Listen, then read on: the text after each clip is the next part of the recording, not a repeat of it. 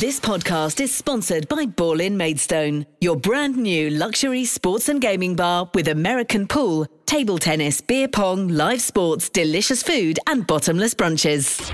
Kent Online News. News you can trust. This is the Kent Online Podcast. Nicola Everett. Hello, hope you're okay. Thanks ever so much for downloading today's podcast. It's Thursday, January the 12th, and we're going to start off with some big news on changes to COVID rules.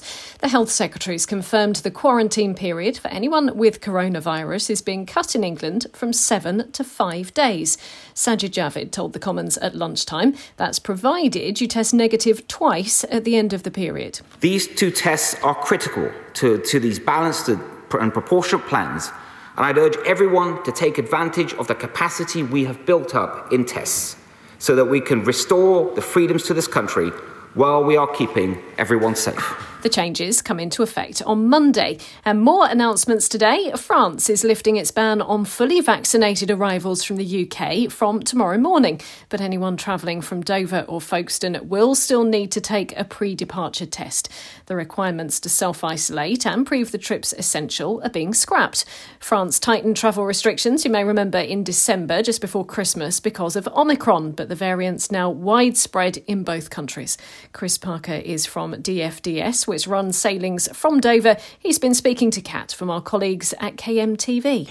Well, it's a difficult decision for any government, of course, to know exactly when they should and shouldn't close the borders. And I think we understand that with Omicron coming in, there was a desire to slow the spread of the virus, that new variant, across borders. I would say that, you know, our view on it is that such a restriction has a limited impact in the sense that it can only delay the spread. It can never really stop it, and I think we've seen that. If you look at the spread of Omicron in France, it's as prevalent in France as it is in the UK, and it was just extremely unfortunate timing on behalf of our customers more than anything else. I mean, when the restrictions were brought in, they were brought in on December the 17th. Well, I can tell you that December the 18th was actually our busiest booking day. You know, that was when people were travelling out for Christmas. So we were fortunate. We were able to get a lot of people out before the restrictions came in, but not everybody. And it meant, you know, for a second Christmas in a row, a lot of people weren't able to see friends and family. So, yeah, I have sympathy with the French government. You know, they have a difficult job. I have huge sympathy for our passengers who, for many of them, have seen their Christmases ruined. Absolutely. Obviously, the good news is today that they are lifting the restrictions and it's not too late for anybody wanting to go over for that sort of Christmas period. Are you expecting to see quite a rise in bookings? Yeah, we are, definitely. And, you know, a lot of the calls that we were getting when the restrictions came in were asking what people could do. Could they move their bookings to the new year so that they could still perhaps reorganise those plans? And absolutely they can. You know, and we will expect booking calls from people who have existing bookings who want to move them now so they can get out and see people. And we're also seeing, you know, bookings coming in for February half term from people who are now saying, yeah, great, this is good, we can book with confidence. So that's really reassuring, and it's really good news. One other piece of health news for you today, and A&E waiting times in England reached record levels last month. 38.8% of people were in hospital for more than 4 hours before being treated, up from 38.1% in November. Meantime, NHS figures also show there are now 6 million people in England waiting to start routine hospital treatment, a record high. Kent Online News. A man who crashed his car into a fence, pretended to be an undercover police officer, then waved a blade around and got naked, has been jailed. Sean Axtell's been covering this one for us at Canterbury Crown Court and joins me now. So, Sean, this happened in Ashford. Yes, that's right. The vehicle David Saunders was driving in November last year smashed into a fence on Beaver Road. He narrowly avoided colliding into a family. The court was told that when the 37-year-old got out of the vehicle, he was brandishing handcuffs, and he told a witness that he was a constable. As one person tried to dial 999, he even attempted to grab the phone off of them. And what happened next? Well, it did even get a bit more bizarre than that. Yes, Saunders, he even went to the car. After he was asked for ID, he drew a blade. Then when he was finally surrounded by police, he started taking his clothes off. He was eventually pepper sprayed and taken to the nearby William Harvey Hospital. And what sentence was handed down? Well, the labourer, who's from Beaver Road, has been given 18 months for what was described as highly dangerous actions.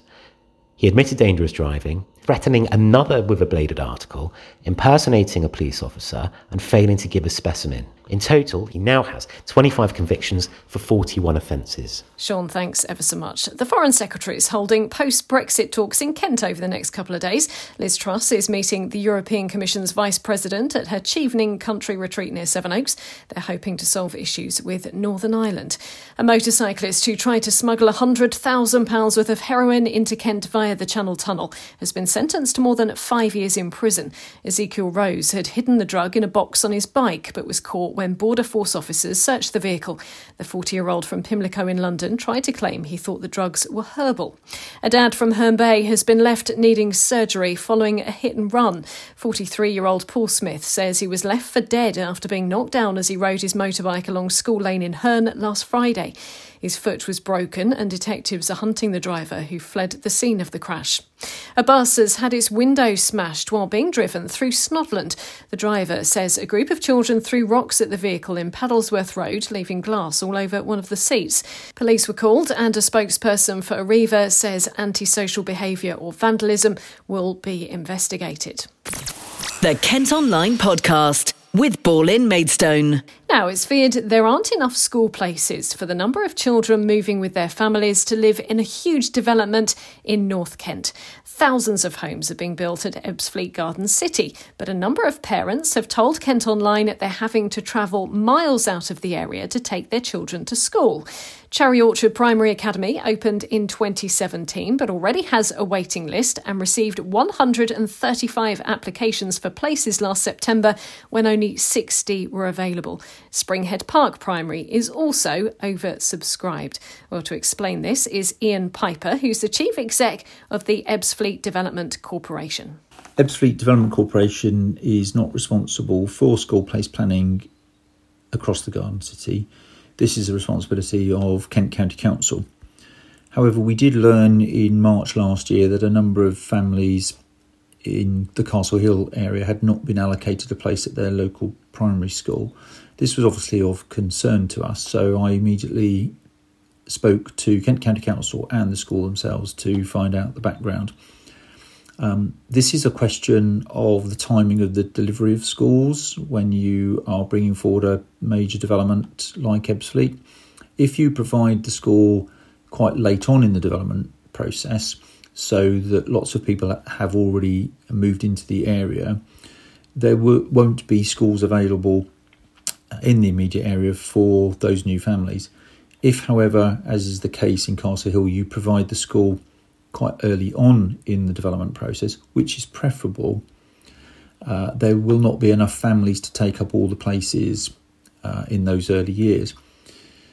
Therefore, if families living further afield wish to send their child there, they will be allocated a place. If subsequently those families living further afield have siblings who they also wish to attend the same school, they will be allocated a place in priority to families that live closer. And we think this is what has happened in the Castle Hill situation. As such, this is a relatively short-term phenomena. So as those families living further afield progress through the school, this will work itself out of the system, and there should then be the appropriate number of places available for local families in subsequent years. It is something that we have a continual discussion with Kent County Council about, so that they will monitor closely the take-up of school places, the availability of school places, and whether there is enough provision in the area. And we liaise very closely with Kent County Council on that. Well, we have been in touch with Kent County Council. They say it's impossible to build a housing estate and open new schools to accommodate all children at exactly the same time. However, they do expect, as Ian explained, that the situation will ease as more children living locally take up places in the lower years. Staying with education news, and plans to expand a grammar school in Sittingbourne have been given the go-ahead. Bosses at Borden Grammar want to build a 2-storey teaching block to cope with an expected increase in demand for places. It's based on the Avenue of Remembrance, not far from Sainsbury's, and we're told the work will be done over the next 3 years. The railway line between Gravesend and Rochester has reopened after a freight train derailed earlier. It caused major disruption for some Kent commuters this morning. It also caused delays to Thameslink services in the area as well. It's claimed residents living in sheltered housing in Swanscombe have become imprisoned in their flats because of a broken lift. Elderly and vulnerable people have been unable to use the elevator at Wardona Court in Ames Road since Boxing Day. A sign has been put up saying it will be repaired and apologising for the inconvenience. A Kent environmental campaigner has told the Kent Online podcast a new report out today into water quality is not a surprise but disappointing. A group of MPs has found pollution from things like sewage and single-use plastic is leading to a dangerous chemical cocktail running through our waterways. The report also mentions nearly 7,000 sewage spills into the sea by Southern Water, which saw the company receive a £90 million fine last year. Well, I've been speaking to Sally Burt-Jones, who's from SOS Whitstable, which campaigns to reduce the amount of pollution in the sea. Incredibly disappointed, of course, but not massively surprised. I'm glad that the conversation is still happening. Obviously, there was a lot of noise around the Environment Bill back in autumn last year. And, it's scary when these things happen that you think maybe they're going to disappear afterwards. So this report's been being worked on for over 12 months by the Environmental Audit Committee. And it does clearly mention the new Environmental Protection Office, which will be put into place soon in 2022. So, yeah, I'm glad that the issue is still being focused on, but obviously the contents of the report are quite frightening and very disappointing. And I mean, they highlight, what was it, a cocktail of chemicals and plastic waste, again, seems to be another major issue, doesn't it? I know you've spoken about pollution in the seas before, but I suppose our rivers, perhaps have we forgotten about those maybe, because we heard about all the sewage going into the seas last summer, didn't we? Ultimately, all the rivers throughout the country and streams will end up in the sea, so we need a national joined-up effort to tackle this problem. This report, for the first time, I think really looks at agricultural runoff in a really detailed way, and also plastics, specifically microplastics. And some of the conclusions that they've been able to draw from the amount of microplastics in the rivers, especially those kind of downstream of CSOs, combined sewer overflow pipes, is that actually untreated sewage is that's where those microplastics are coming from, and there's a lot more untreated sewage going into our rivers than is being reported at the moment. So, anything that can be done to hold these water companies to account is wonderful. And now I think we have a whole new opportunity with the plastics data to really kind of hold them to account. We saw the huge fine that was handed to Southern Water last year. I mean, do you think something like that will make a difference combined with this report? Do you think it will be perhaps the kick up the backside that they need to be doing more? The fault of this has come from underinvestment in the infrastructure, and obviously underinvestment in kind of the governance of the business, and not putting money where it's needed, and cutting the funds of the Environment Agency as well. Without a body to enforce and police what water companies are doing. The underinvestment, I think, is a problem which needs to change. They need to invest more money. Monitoring needs to improve. And if people are interested to see where there are releases in local rivers, the Rivers Trust has a fantastic map which will show CSO releases into rivers and streams, and which ones are monitored and which ones aren't, which are untreated and which aren't.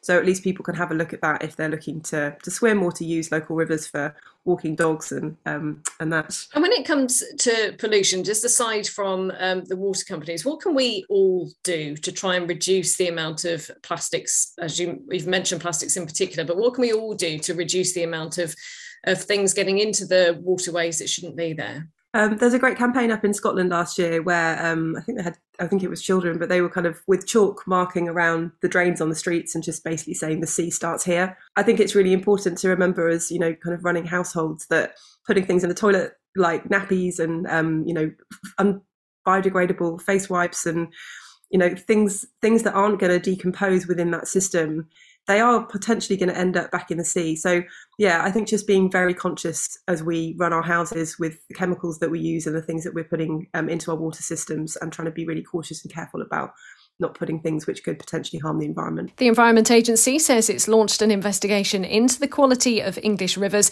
This is also going to be the topic of conversation on The Lowdown tonight. You can watch it on our Facebook Live and on KMTV from 6. Kent Online reports. Residents in Whitstable say it's sad to see the last proper Greasy Spoon cafe close. Cafe Rio was shut down to make way for a new 150-seat restaurant after plans to merge the site with a former fish and chip shop were approved. Some locals claim it symbolises the gentrification of the town. Kent cricketer Joe Denley is backing a campaign to raise money for a machine to help a man walk again after he was suddenly left paralysed. At Kent Online, you can see pictures of Darren Bovis from Whitstable, who'd been gardening when he first felt pain in his back.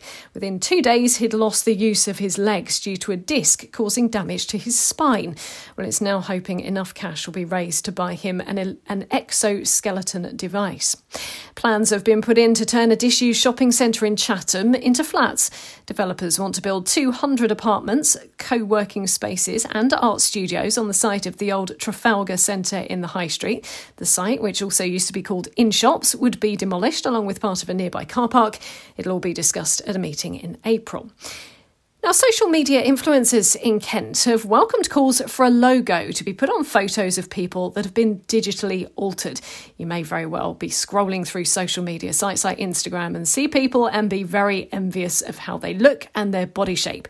Well, former GP Dr. Luke Evans, who's now a Conservative MP, wants new legislation brought in, which would also apply to advertisers, broadcasters and publishers. He's doing it because he's worried people with eating disorders in particular are being driven by so-called perfect bodies. Well, Hannah Southall is a fitness influencer from Chatham. If it's changing body type, then I think people should know about it because, it's giving people a false sense of reality. That's not what people look like. And I think there's a lot of it. So I think if that's labelled, I personally don't think that's an issue. I think it's quite a good idea, to be honest. Even myself, I can be scrolling on there and I'll think, oh gosh, maybe I need to look at this, maybe I need to do that, maybe I need to do that. But actually, I can get caught in on the scrolling and then I have to just zoom back out.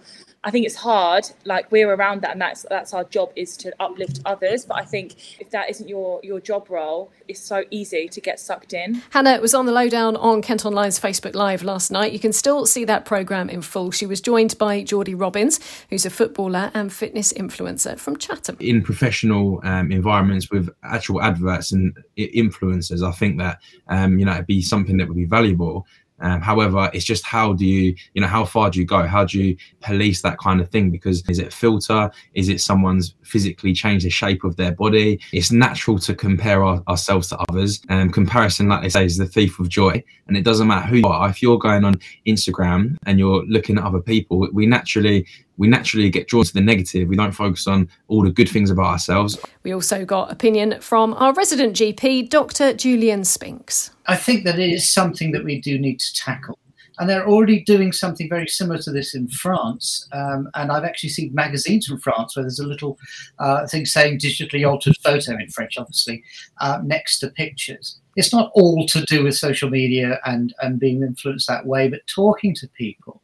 You often find this idea that, they just don't live up to the ideal that they think is normal. And that's very, very tricky. And the thing that scares me is those younger children who are picking up on that very young. Kent Online reports. McDonald's has announced plans to open their first restaurant in Herne Bay. The fast food company is eyeing up a site at Altira Park on the outskirts of the town. It could create as many as 80 jobs. At the moment, the nearest branch is in Chesfield. A display at Rochester Cathedral next month has been delayed. Luke Jerram's Gaia will now be shown from the end of May. The piece, which is 7 metres in diameter, will show detailed NASA images of the Earth's surface. It's very similar to the Moon exhibition, which you may have seen at the Cathedral before we went into the first pandemic lockdown. Ella Henderson's going to be on the hit list with New Me later on our sister radio station KMFM. She'll be chatting all about her new album, Everything I Didn't Say, as well as being on the X Factor when she was just 16. Make sure you're listening from 7. And a man from Kent, known only as Mr. W, has won £1 million on the lottery. He scooped the prize in the Euro Millions draw on New Year's Eve and has chosen to stay anonymous. Kent Online Sport. Cricket, and England will be looking to end what's been a pretty dismal tour of Australia on a high when the final Ashes Test starts in Hobart early tomorrow morning. They've already lost the series but avoided a whitewash after getting a draw in the previous match in Sydney.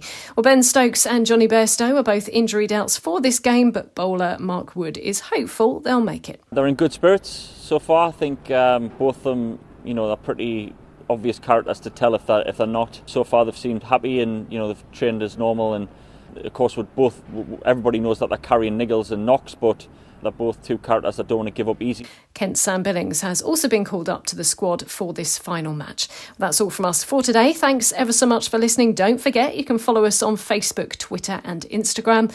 You can also now get access to the ad-free Kent Online premium site by subscribing. Just head to kentonline.co.uk/subscribe. News you can trust. This is the Kent Online Podcast.